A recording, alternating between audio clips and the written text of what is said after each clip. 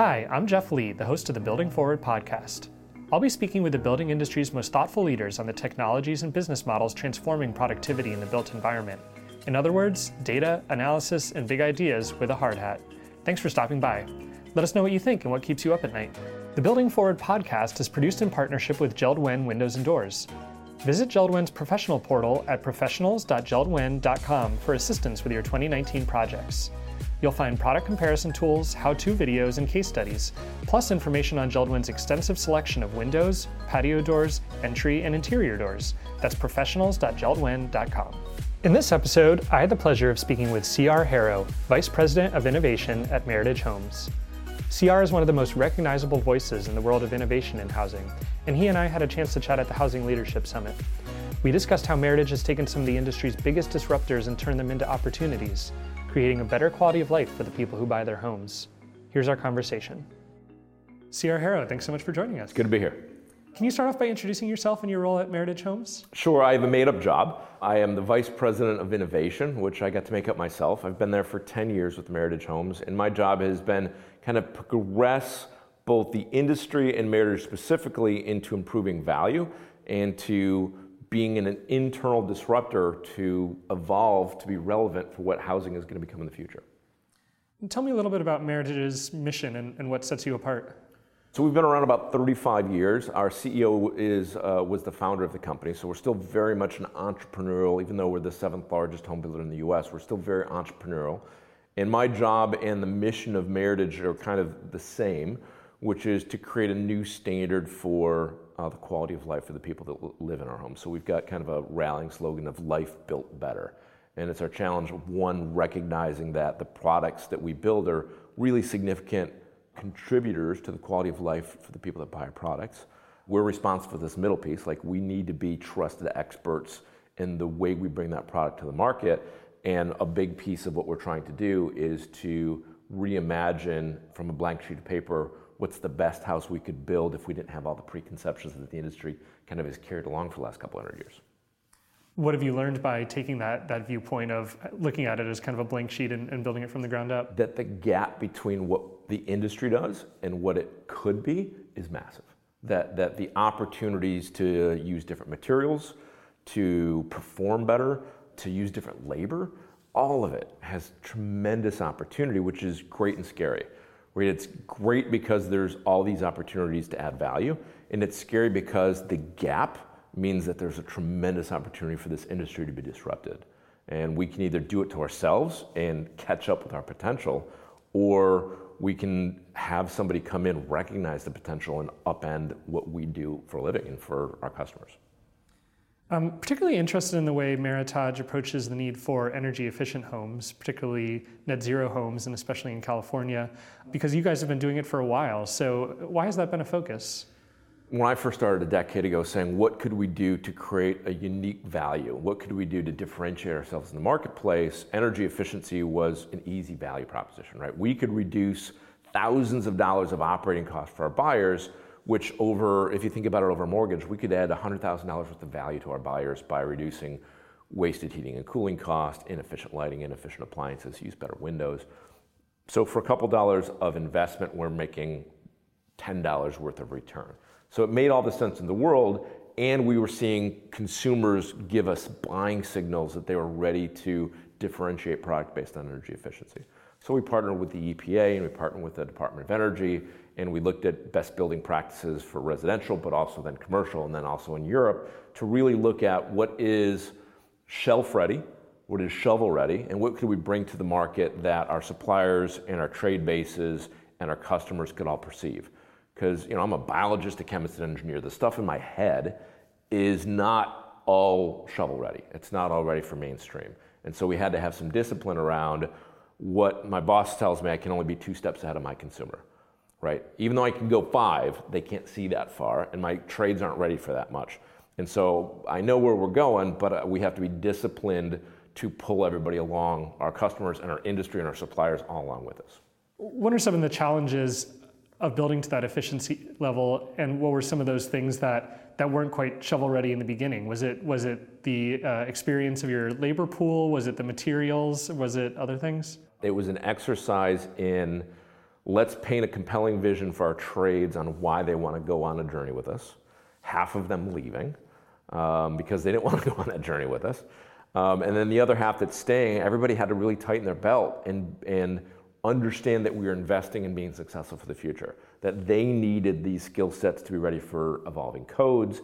They needed these skill sets to differentiate from other trade members. We needed the same thing, and that we were all gonna take a little bit of pain by being the first people out there to do that. So it was absolutely something to give my CEO a tremendous amount of credit for, because it's easy for me to think of these crazy ideas, but he had to commit 18 markets to this change and disrupt the way we had built and we're very successful in building. And so it took the suppliers and the trades and us as a company to jump in the deep end and commit to staying there.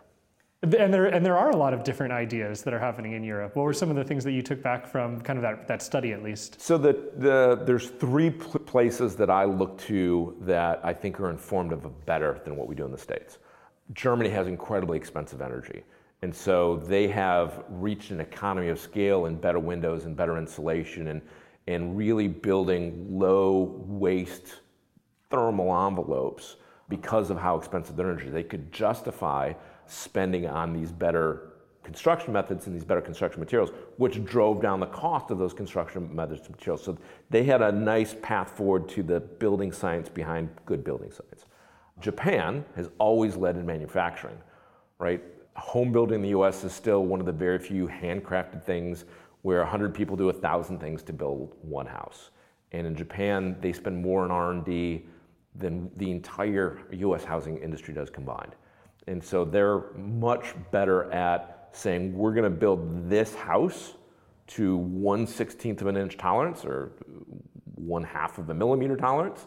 And we're going to do it exactly right and then do it again and then do it again and do it again. Just like they disrupted the auto industry, they do the same theory for construction in the US. And so looking at their manufacturing discipline, I thought is an aspirational direction to pull US housing industry for. And then last, France, they think about total cost of ownership.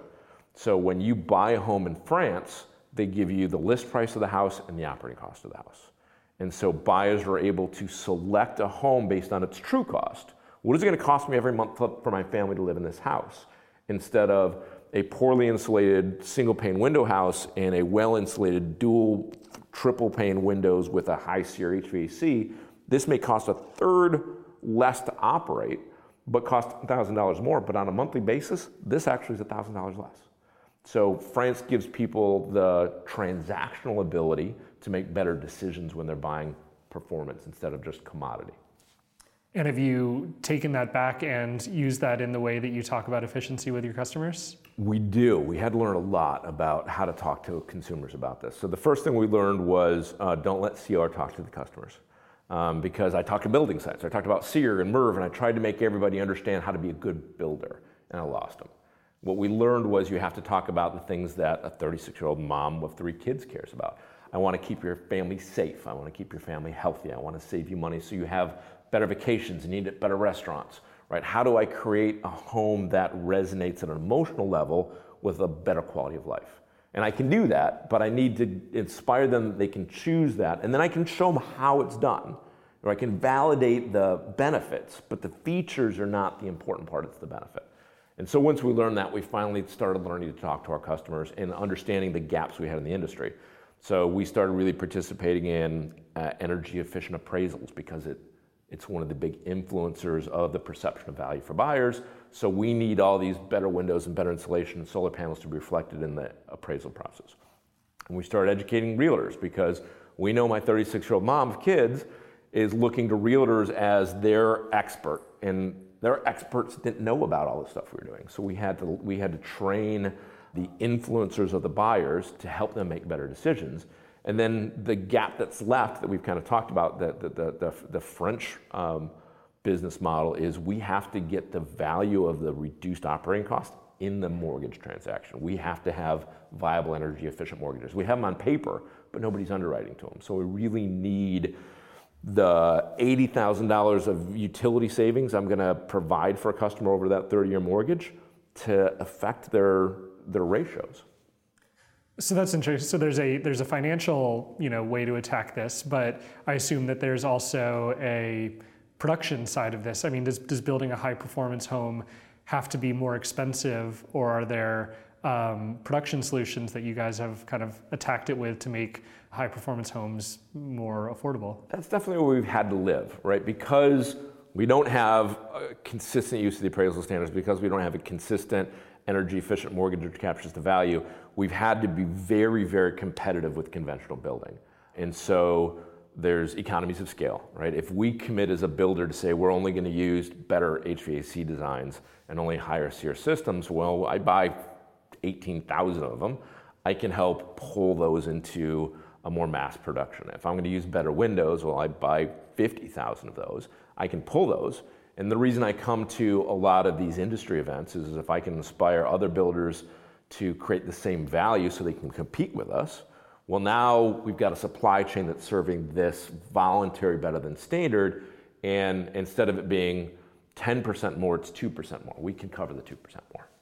So is there a product solution to building efficient homes more productively, or is it, are components and panels part of the solution? Yes. So there's products, right? There's better windows, there's better glazing in those windows, there's thermal breaks in the framing of those windows. So there's a tremendous amount of components. But then there's how do we efficiently, just like consumers just care about the benefits, not the features. As a builder, I have to deliver a finished, beautiful house that's usable and durable, and people don't care how I get there. But with the labor force kind of aging out and not being replaced, with technology opportunities to build better through CAD designs and BIM and BOM and computer-aided drafting and artificial intelligence and being able to build things in a factory with an accuracy level that's tough to replicate with a skill saw out in the mud, there's tremendous opportunity not just to challenge the materials, but to challenge the entire way we build a house to deliver higher quality and affordability and lower risk because it's more durable. So one of the things I learned from somebody who came up on this journey with me, we were building these model homes trying to create economies of scale for new technologies. And it actually spawned an entire industry of building insulated concrete panel homes. And the guy who does that used to work with me. He's been really successful, and I heard him talk, and I'm like, damn it, I should have learned that. I shouldn't have to learn this from this guy. And I respect the hell out of him. And what he learned was by changing the materials, he got to change the trades that utilize the materials, and he got to reset the rules.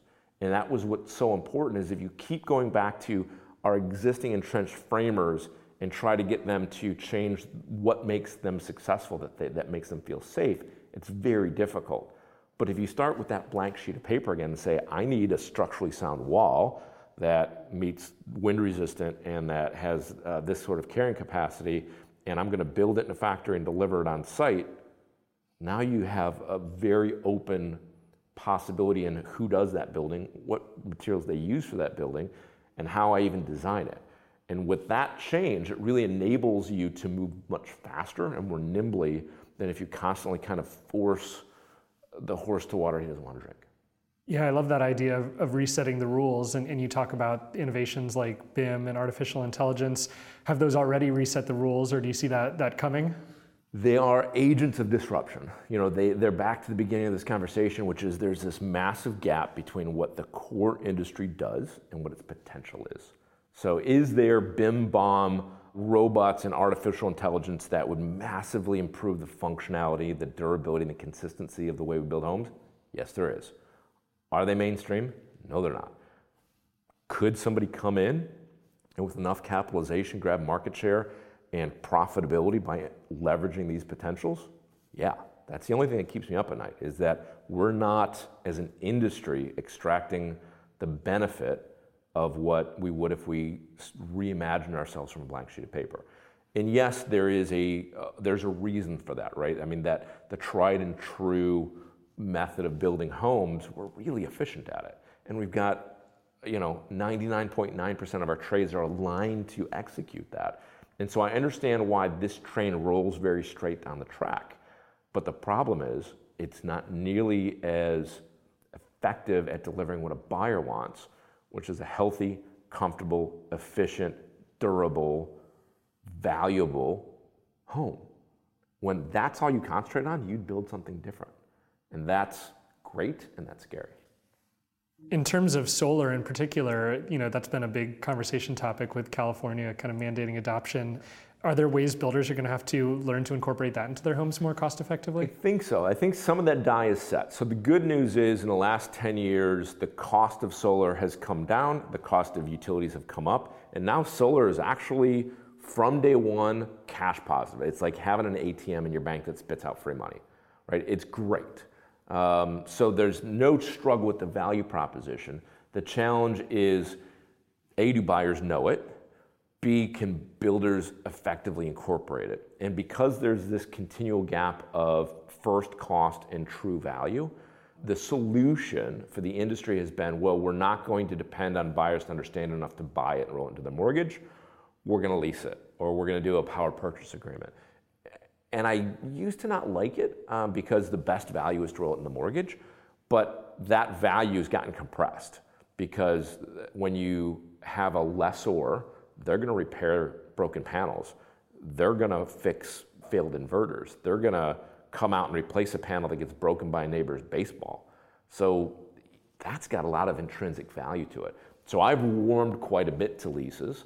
And I think that when you think about your lease payment is $80 a month and it produces $90 worth of energy for you, it's nothing but good. And so we're already taking our Southern California buildings and moving to a standard lease included everywhere, every time, and knowing we're going to have to chop some wood with the average buyer to help them understand, yes, you have an $80 lease that's going to reduce your operating costs $90, so we did something for your benefit. So we're going to have that conversation, but it's what I do for my grandma, so I'm happy to do it for everybody.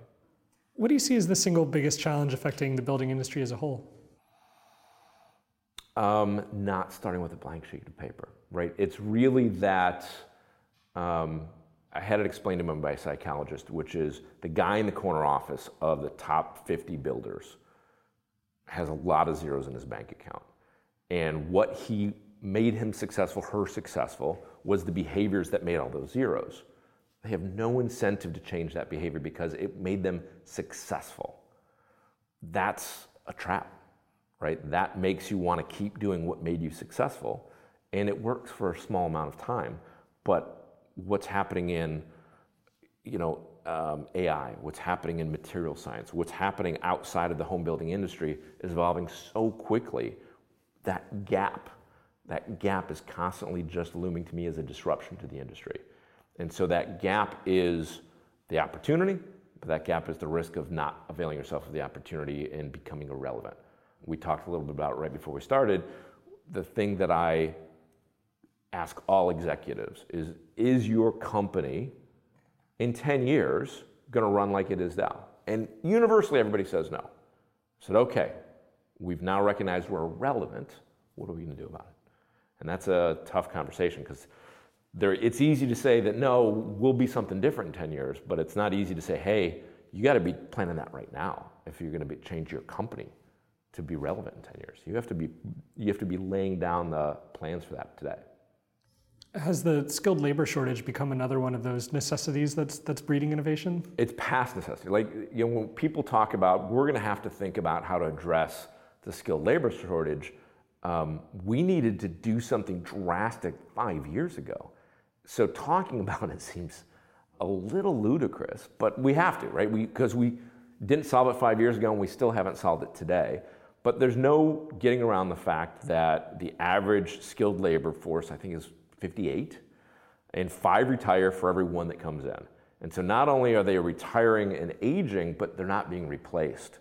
And we will not be able to deliver well-built homes, especially with the kind of performance we're evolving to require out of those homes, tomorrow.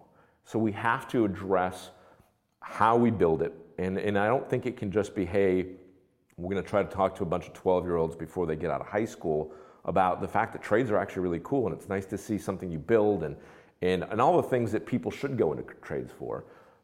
It's not going to fix it. We have to create a new industry that's interesting to 22-year-olds, and that's going to involve a computer screen and not being out in the middle of an Arizona sun in August. And it's going to have a cool factor, and there's probably going to have to be, the same thing that you get when you go to Silicon Valley startups. And that's going to be different than builders have ever done before. But if you ask me, hey, what it's going to look like in 10 years, it's going to be that a builder kind of looks and feels a lot like what it looks like to work in Silicon Valley now. What areas of innovation or technology at Meritage or even within the industry are you most excited about? I'm really excited about the scalability. So we started building with panelization. So whether it's insulated concrete panels that are pre-cut by a computer and then delivered to site that are stronger and airtight and watertight and don't have something to mold, or new materials coming out of, with Dow and DuPont coming together, some of these new materials for weather resistance and higher performance, and the chemistry that we're getting exposed to as a big building science geek, the potential for our homes to not rust, not rot, not swell, to deliver true strength and resiliency into the marketplace. That's at the edge, but it only is at the edge because the 1% of people that are aware of it are building that way. And as we create scale, those 36-year-old moms with kids tell their 36-year-old moms with kids friends, and people change their expectation of what good looks like, and it all comes to the middle. So I think what I'm most excited about is the stuff that I would build right now for my grandma is going to become available to everybody, and I'm going to be around to see it. What makes you optimistic about the building industry in the years ahead? So we're sitting at the Housing Leadership Summit, and it's executives from all over the country that get together and talk about problems. But what's really nice is they also talk about best practices on places they've solved their problems, and they share it with their competitors. And every year, we take these massive strides as an industry by applying the solutions to these one-off problems we heard the year before. And the fact that we are adaptive and understand that we're not executing to our full potential and want to be competitive and better than the guy sitting next to me at the table, that drives the adoption of really interesting innovation. So even though I'm super critical of our industry for not evolving quick enough, I've also seen it evolve quite a bit. And I've also seen a readiness to be relevant and to be competitive, let's be honest. And that, with enough key players of painting a clear picture of what the best, or at least what relevancy looks like, I think the industry will adopt those standards. And that, it makes me happy that, I can send a best friend or a relative out in the very near future to get the best that I know how to build in the marketplace. And there's way smarter people than me out there pulling the same sleigh, so that means that the best they know how to build is going to trump that in the near future. Thanks so much for taking the time. My pleasure. Thanks again for stopping by the Building Forward podcast. Let us know what you think by emailing me at buildingforward@hanleywood.com. This podcast was produced by me, Jeff Lee, and Rob Grauert.